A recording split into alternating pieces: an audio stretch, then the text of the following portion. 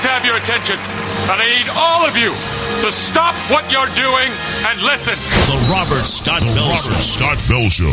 Today, health insurance reform is the law of the land. The healthcare law was supposed to keep medical costs down, but a new report says your payments are expected to jump. I think I made a mistake. Robert Scott Bell. A coalition of public health advocates targeting Ronald McDonald. I'd love to see Ronald McDonald retired. Let's kill him off like we did Joe Camel. Robert Scott Bell. Side effects may include depressed mood, thoughts of suicide, insomnia, suicide may occur, diarrhea, unusual or strange dreams, agitation, sexual side effects, drowsiness, dizziness, and nausea, hostility, trouble sleeping, seizures, serious skin reactions, thoughts of suicide. Suicide may occur. Oh yeah, drugs. You gotta have drugs. Taking on bureaucrats and corporations that would stand in the way of health freedom and making sense out of medical propaganda. The voice of health, freedom, and liberty, Robert Scott Bell. I can't stand it. It's been since last year since I had some live advanced medicine, Dr. Buttar. Where have you been? I've been right here, man. I've been waiting for you. I've been holding this flight pattern, just waiting for you. Well, Happy New Year, my friend. It's good to be back on board with the advanced medicine organic non-GMO freight train into the new year. So, Robert, I'm used to hearing the Advanced Medicine Monday soundtrack that Super Don did, but so I haven't heard this in a while. Maybe it's been changed, but it's so funny with all those side effects that were being rolled off. Seizures and bleeding disorders and all this other side effects for the introduction. Mm-hmm. And it made me think. That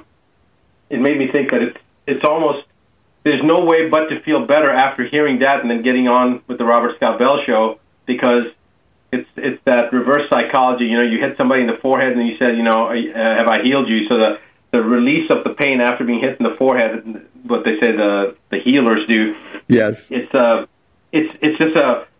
Because of the cessation of the pain, you feel that you're doing better. So that's a great strategy that you point all those things out, and then people already feel better as soon as you stop talking about it. It's Dr. Mr. Super Don to you, because he puts this stuff together. Look out. Don't try this at home. Yeah, the advanced medicine with Dr. Buttar here on the Robert Scott Bell Show comes with side benefits, no side effects. Side benefits, which leads us really, funnily enough, to our new story. By the way, folks, because we had the last two Mondays fell on holidays, we actually have Dr. Buttar on live a day late. And it's not late. The news is still just as good. And in fact, I might just ask you this next week. I might have to do it again because I'll be traveling back from Davenport, Iowa after doing an integrative medical conference I'm speaking at. So we're doing Advanced Medicine Tuesdays inadvertently. Yeah, that's fine, no problem. Okay, just not making a habit of it, but just the way the calendar fell this time. Anyway, so the first story out of Scientific American here for the new year, January 2017 issue. Hidden side effects. Medical studies often leave out adverse outcomes.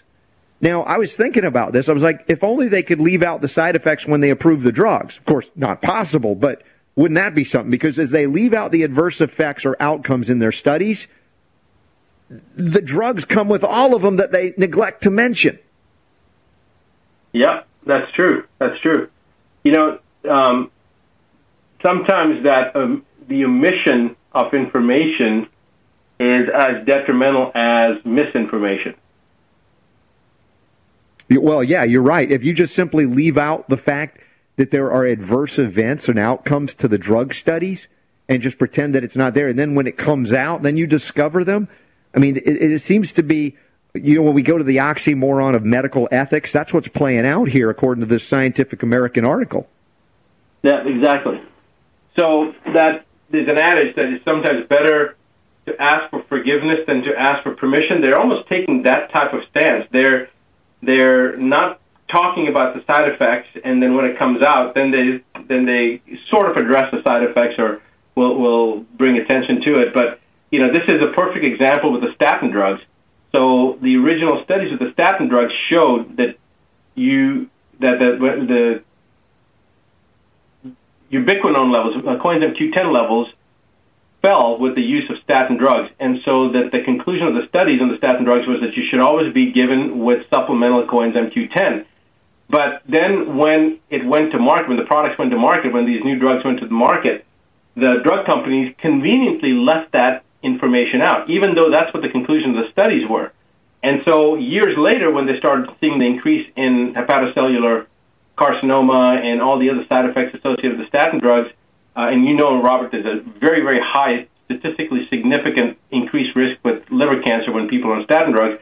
Yes. When they started talking about the fact that, well, the coenzyme Q levels were so low, and that's one reason people start feeling this fatigue in their muscles and all these other side effects. And then they talked about, well, why are we not using the coenzyme Q10 as the study showed? They said, well, you know, the reason we didn't recommend coenzyme Q10 was because of the expense of the coenzyme Q10. It was the additional expense of the supplement that prevented them from talking about it in their marketing propaganda material for the recommendation of using coenzyme Q10 with the statin drugs. So this is that same type of phenomena you're talking about. Yeah, but how big a problem is it really? Maybe we're just exaggerating because we're biased, right? We're not like drug first, drug everything people, right? So it's probably Dr. Buttar and RSB just exaggerating a bit. And I'm looking at this and going, maybe, okay, let's look.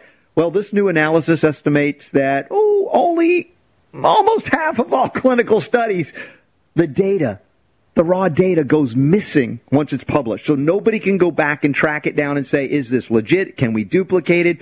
Or is it purposefully glossed over because it isn't the conclusion that they say it is? 50% nearly.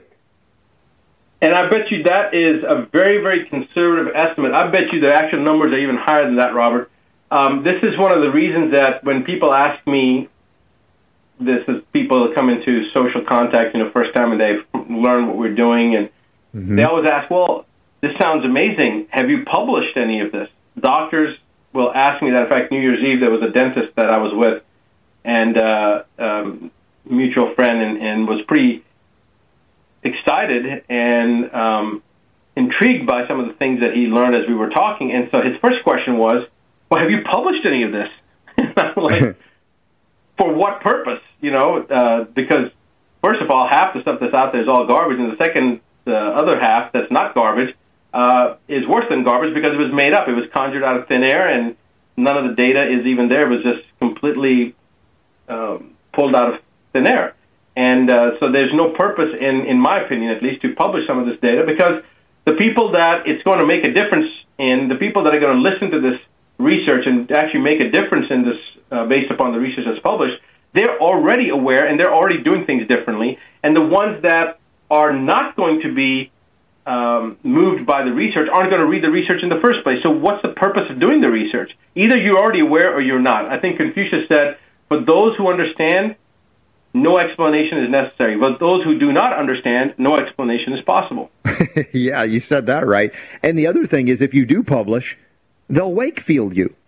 You learned that early on, that if you submitted a paper for publication and referenced mercury or autism, it wasn't going to get published anyway. But if it happened to sneak through, as what happened with Wakefield and some others, the Seralini study on GMOs, they will pull it, discredit it, and attack you ad hominem to destroy your reputation. Right, that's exactly right. The GMO one is a very good example. Thank God that those people, the people that were responsible for the GMO study, they didn't take it laying down. And I understand it was a group of them. And in French court, I believe it went to the analogous Supreme Court. Yeah, Supreme Court. Right, exactly. And they won. Yeah, they did. And of course, the study's been replicated. And also true that the Wakefield study was also found to be what did they say? It was somehow fraudulent. It wasn't fraudulent at all. And of course, the Lancet refuses to publish it to this day, even though they retracted it for no real good reason. So you're right. To go through the peer-reviewed literature, as much as we'd like to believe it's a gold standard, it's above reproach, and you can rely upon the data, we've referenced it here. The head of the New England Journal of Medicine, the head of the JAMA Journal, the head of Lancet, all been on the record saying, we don't even know what is real science anymore, what's legitimate in these articles. We can't tell. And so when you have something like this occurring and Scientific American comes out and says, yeah, half or now you say more, Dr. Buttar, of the data disappears after it's published. Now, according to this, they're saying in the U.S. that investigators conducting clinical trials will have to make all of their findings publicly available no matter what the outcome of the study is, thanks to a new rule from the U.S. Department of Health and Human Services. Now, the question is, what do they do with this? Because that could be devastating to the peer-reviewed literature as it promotes big pharma drugs, which is its reason for being at this point. Yeah, but that's a good thing for us. Well, yeah, I mean, for the people, it's a good thing. Less fraudulent data perhaps being published at all or making it through the peer-reviewed process. But the question is, will they just go elsewhere, right? Would they, well, I could just go to foreign universities, foreign papers, journals, and publish there.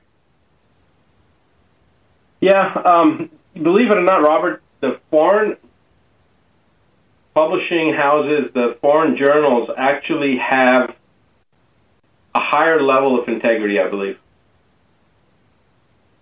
So their standards may be higher out there.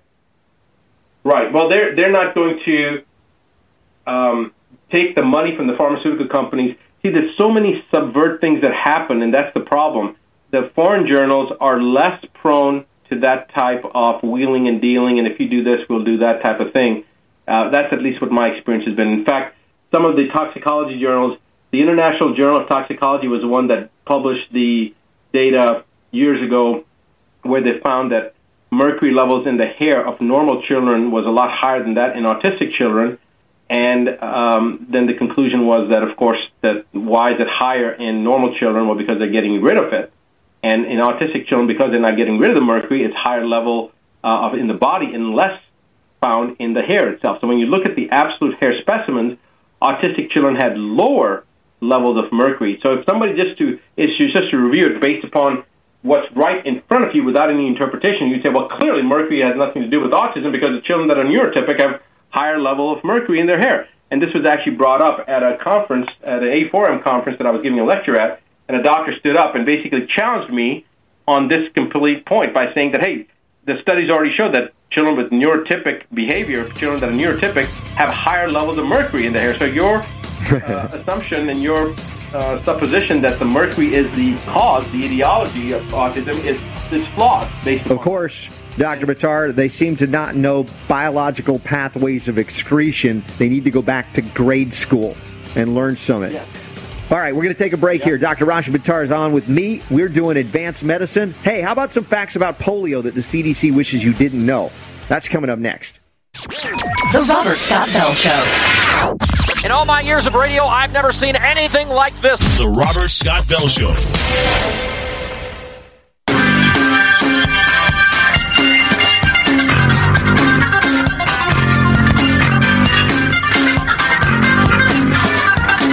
The Robert Scott Bell Show. So, Dr. Buttar, let me get this right. You were saying that in the cases of the non-autistic children, higher levels of mercury detected in the hair, and those with autism, they didn't detect that. So they said, it's opposite, Dr. Buttar. You're wrong about the mercury hypothesis because look at all the mercury in the hair of these people. And I said, they don't know pathways of excretion. They need to go back to school. Am I missing anything here? Exactly.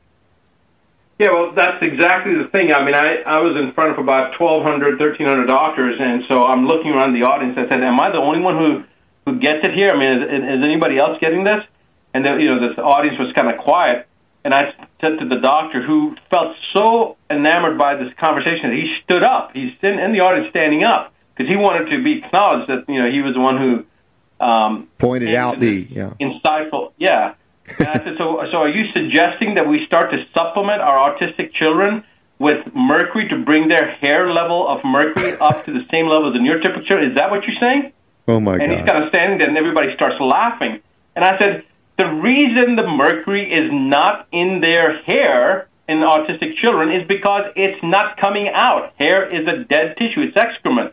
So everything that's coming out is processing out of the body. But when you see a certain population that's not able to get it out, because everybody has mercury, that's not the issue. Everybody has mercury. Why do some people end up having a problem with the mercury? It's because their bodies, one, can't excrete it, and two, their ability to handle the mercury, their genetic predisposition to be able to process that mercury is not the same as other people. So mercury is detrimental to the whole every living organism.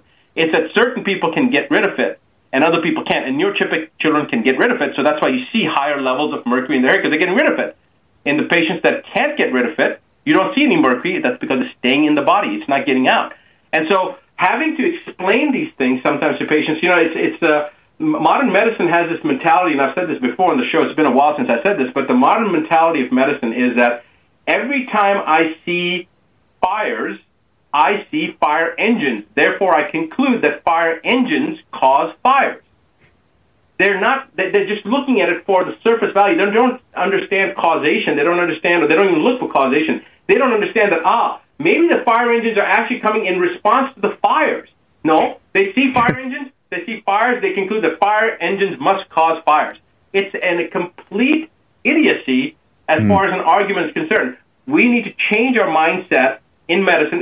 We need to change our mindset in everything, but in medicine especially, so that we look at, okay, if we see this and we see this, then what are the implications? What are the possible relationships? What causation can it be? Can A be causing B? Can B be causing A?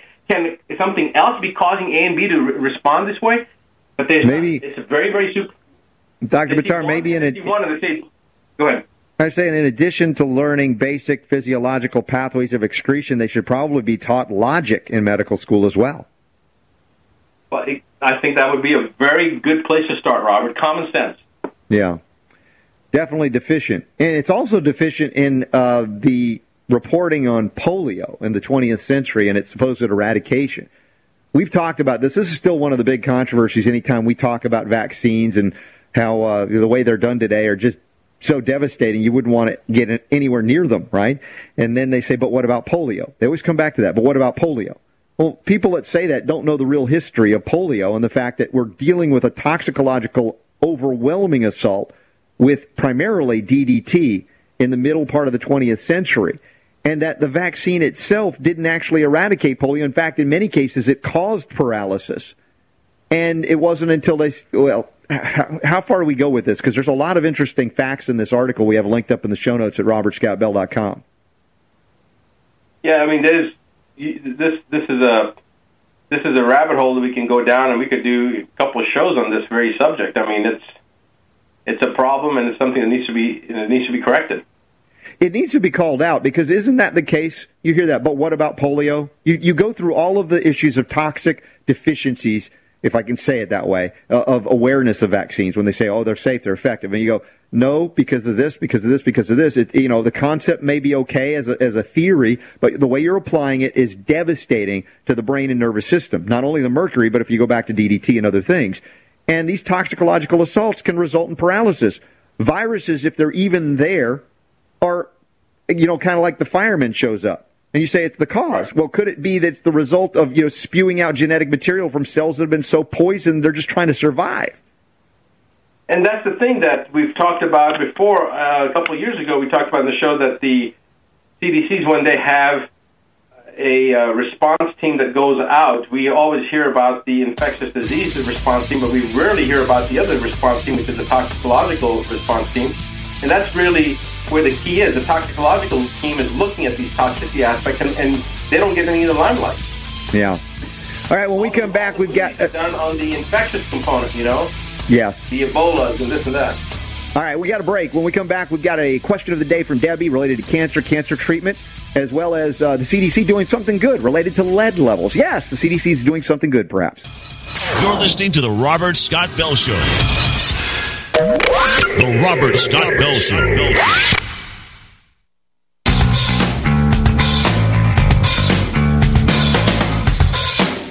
The Robert Scott Bell Show. 2 hours a day, 6 days a week, broadcasting live on GCN, our home and broadcast radio syndication, and around the world on UK Health Radio, on iTunes, on SoundCloud, on just so many places you can listen, including, if you ever miss a segment of Advanced Medicine, our special hour with Dr. Buttar each week, you can go to medicalrewind.com, and there are hundreds and hundreds of hours of downloadable information for free to benefit you and to bring that power to heal back where it belongs. Now, Dr. Buttar, from time to time, folks will call in, they'll write in, and, of course, that leads to the time to answer some questions. Excuse me. I'd like to ask you a few questions. All right, our first official question of the new year for Dr. Buttar and myself, it is coming from Debbie, and she's writing about Her son-in-law, Adam, was diagnosed with AML, acute myeloid leukemia. And he's been through the mill, Dr. Buttar. He was in the hospital for 2 months, received 2 rounds of chemo. And while he was there, believe it or not, he also suffered from mysterious infections and heart issues, unexplained heart issues. Could this have anything to do with the chemo he was given? The bear poop in the woods. Yeah, I mean, really, that's a classic case of chemo impacting the heart. I mean, how many times have we seen peer-reviewed published studies, in fact, talking about the damage to heart tissue? But that happens. Sometimes it's later that they detect it, but this time's within 2 months. Yeah, I mean, we've covered, actually, like you said, we've actually on this show covered those studies. Mm-hmm. And then you know, one of the aspect. And one of the keys in your international best-selling book, The 9 Steps to Keep the Doctor Away, we talk about the different toxicities, and that includes opportunistic infections. And in this case, hospital-acquired, you can call them nosocomial. Absolutely. And those are the worst kind because they are refractory to practically everything, especially the conventional antibiotic therapies that are being used. So they call them drug-resistant because they've been propagating in an environment that is surrounded by this high-dose antibiotic. They basically, into being was because it's methyl-resistant Staph aureus that is most prevalent that you find in the hospitals. Right. And on top of that, now they're saying that as he went back to the hospital, they're saying that the chemo or the cancer he has, the cells are back and they're resistant. So now they got to put him on another chemo drug. And so this woman, the mom, is very concerned, rightfully so. And she went out and found the truth about cancer, Ultimate Live Symposium, saw you, saw me, saw a lot of cool guys and gals teaching about these things. And so she's convinced that the chemo and stem cell transplant issue for her son-in-law Adam is not going to work. Now, I don't want her to tell him that necessarily unless he comes to that conclusion. This is a delicate situation. But her question basically is about guidance, right? Is there somewhere that her son-in-law can go? I mean, this is a loaded question. We've covered things like this before. You can't force a person to go where they don't want to go. But let's say that Adam does want to go a different route. And the question is, does he come to see someone like you? Does he go to see someone like our friend Dr. Tony Jimenez or others that are featured in there? And how do you give somebody information like that?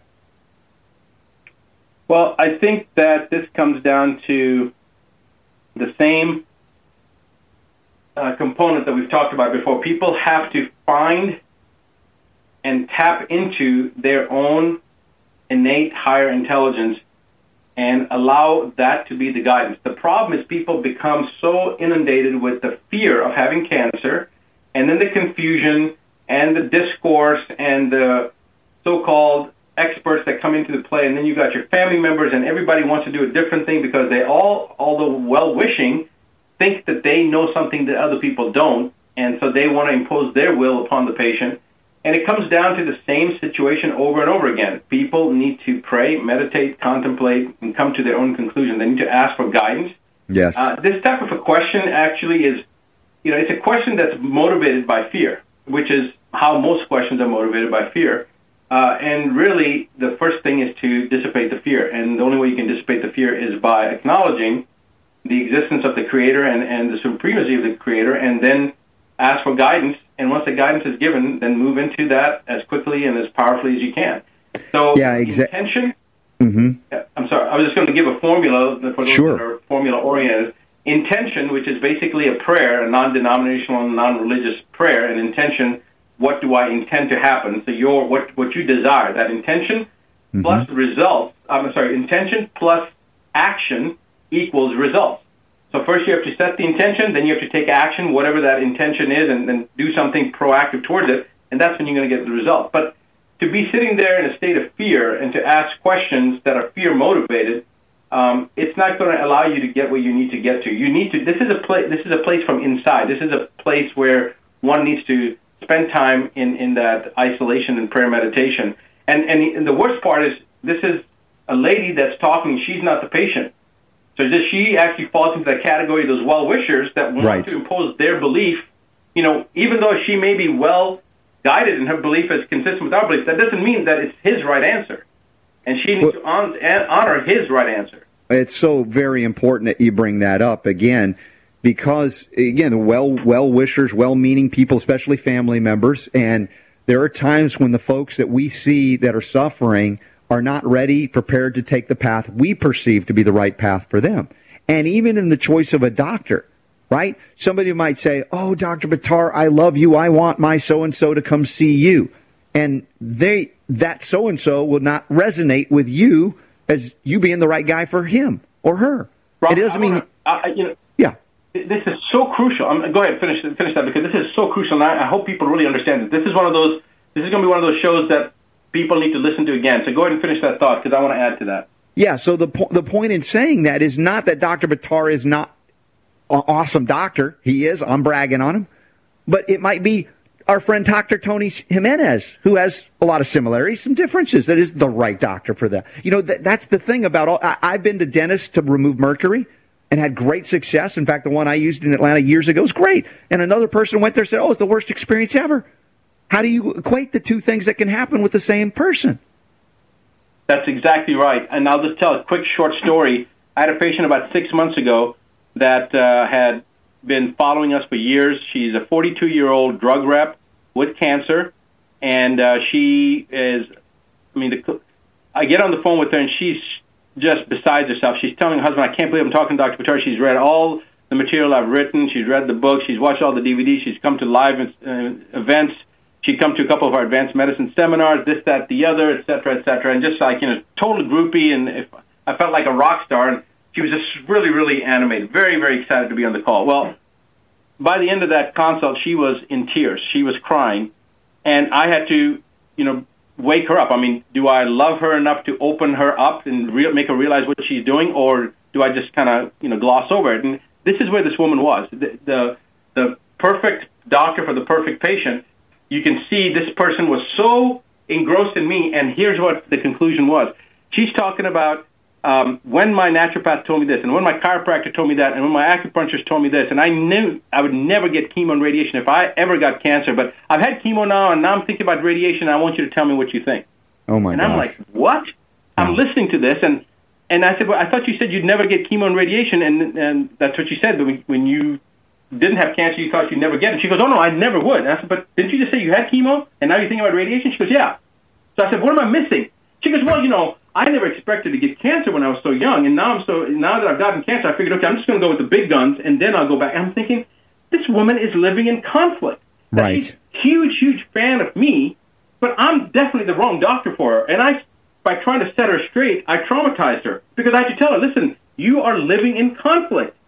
And if you want to get rid of cancer, you've got to get rid of the conflict.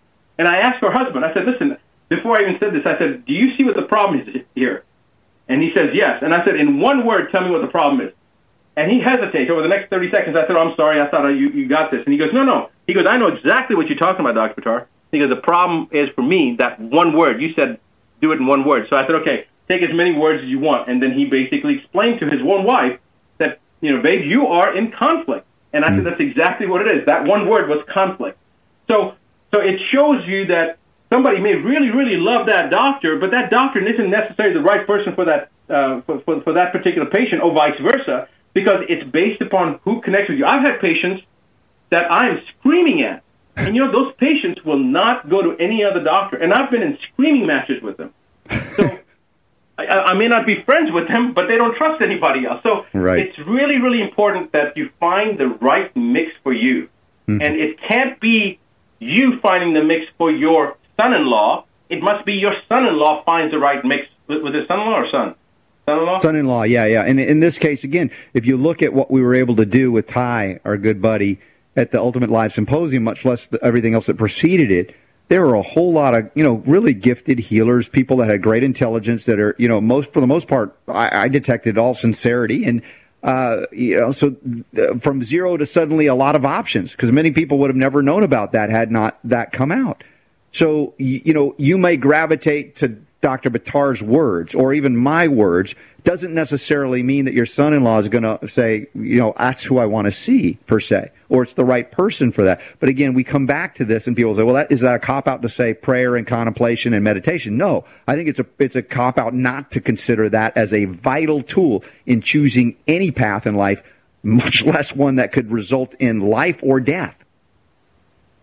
You're absolutely right, Robert, and that's the key right there. It's not a cop-out. It is the truth. If a person wants to call it a cop-out, then it's their prerogative to do so, but it is not a cop-out. It is the most important thing to do. You must have that clarity of thought. Mm-hmm. Exactly. And if you don't, it might be that you've got too much lead in your system. And weirdly enough, the CDC is considering lowering the threshold for lead exposure. And my only explanation for this, besides the toxicologist being right, is that organization and the government is being shamed into it because of what happened in Flint and other cities where the government institutions failed the people from the state level all the way up to the federal level, and now they have to acknowledge that lead is not good for you, even at low levels. Yeah, and the studies have been done. This was prior to 2000, so this is 16, 17-year-old studies now talking about how low-level lead is more dangerous than normal-level lead. So it seems like there was almost a homeopathic potentiation of the adverse effect. Yeah, chronic low-level exposure can be detrimental. It's not a hormetic action that is beneficial in any way, shape, or form here. Listen, we got to take a break. We'll be back, and we're going to visit France, because that's where the Coneheads are from. In France, they're doing something very interesting related to the work week or the work day. We'll talk about it when we come back. The Robert Scott Bell Show. In all my years of radio, I've never seen anything like this. The Robert Scott Bell Show.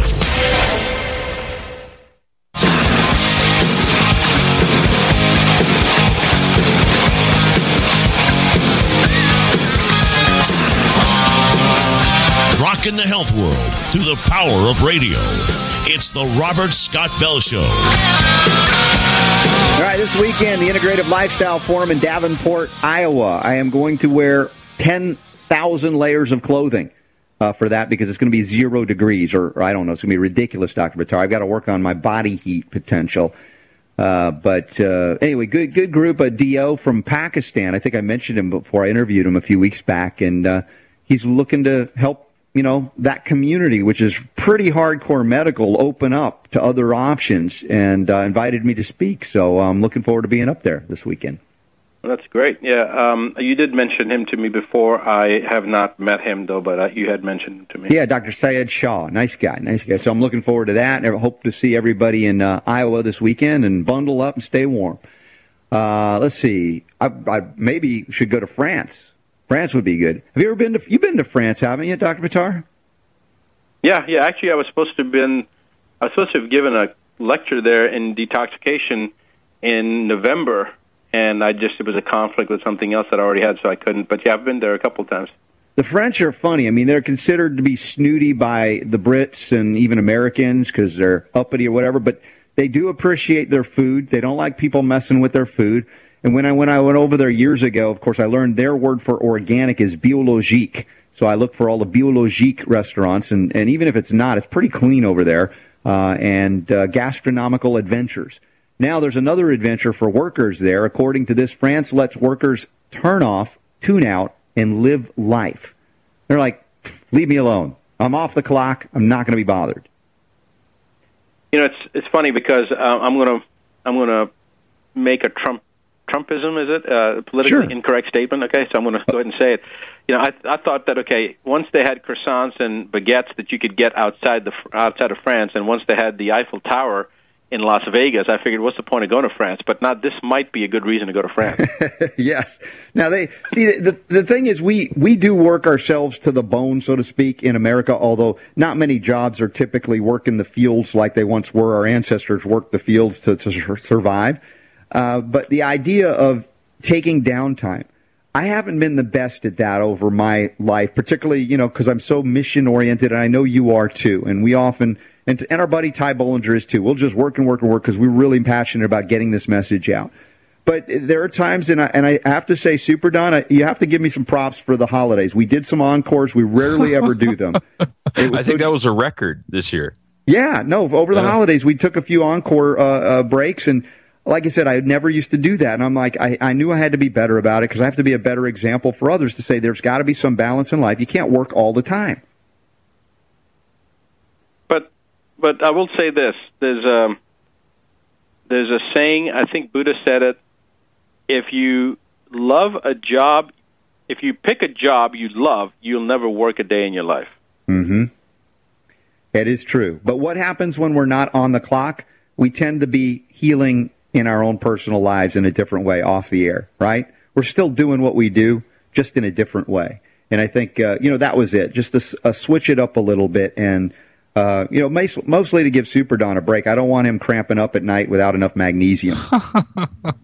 Well, this may be, I'm making the counterpoint here, but I have been accused of being a workaholic all my life, and people that know me know when they get the emails from me at 2, 3, 4, 5 6 in the morning that wonder when I'm sleeping. But here's the thing. I want people to understand, don't do as I do, but do as I'm preaching. And that is that nobody on the deathbed has ever said, I wish I had worked more. Right. People always say, I wish I'd spent more time with my kids. I wish I'd spent more time doing X, Y, and Z. But nobody ever says, I wish I'd worked more. So it's an important thing to remember that when you have downtime, you're actually recovering. It may not be like the same recovery that you do when you're sleeping, but it is a very therapeutic and essential recovery when you take some downtime. Yeah, it's true. You don't hear people on their deathbed saying, geez, I'm glad I didn't have too much fun. I wish I would have had less fun, right? And it's always the other thing, if I'd have just taken some time to play a little bit. And I think that's always a good lesson for us that are, so driven to, whether we call it success, but it is in a mission-focused way, bringing that power to heal back to the people, those who are ready to hear it. We're, tireless in our efforts, and I know you are, Dr. Buttar, as well, and helping folks to be empowered to do that which you've done or even better. I completely am for that, for everyone, Robert, that is getting and thriving on helping others. So I thank you for that, and Super Don as well. Yep. Happy New Year, my friend. It's a good start to 2017. I'm liking it. We're almost at the 7-year anniversary next month. Yep. Yeah, we'll be kicking that into gear. We'll talk about whether we do Advanced Medicine Monday or Tuesday next week based on my trip. But we'll connect off the air and figure it out. In the meantime, folks, this is the place for health, freedom, and healing liberty. Why? Dr. Buttar, tell them, because you know it. Because the power to heal is yours. The Robert Scott Bell Show.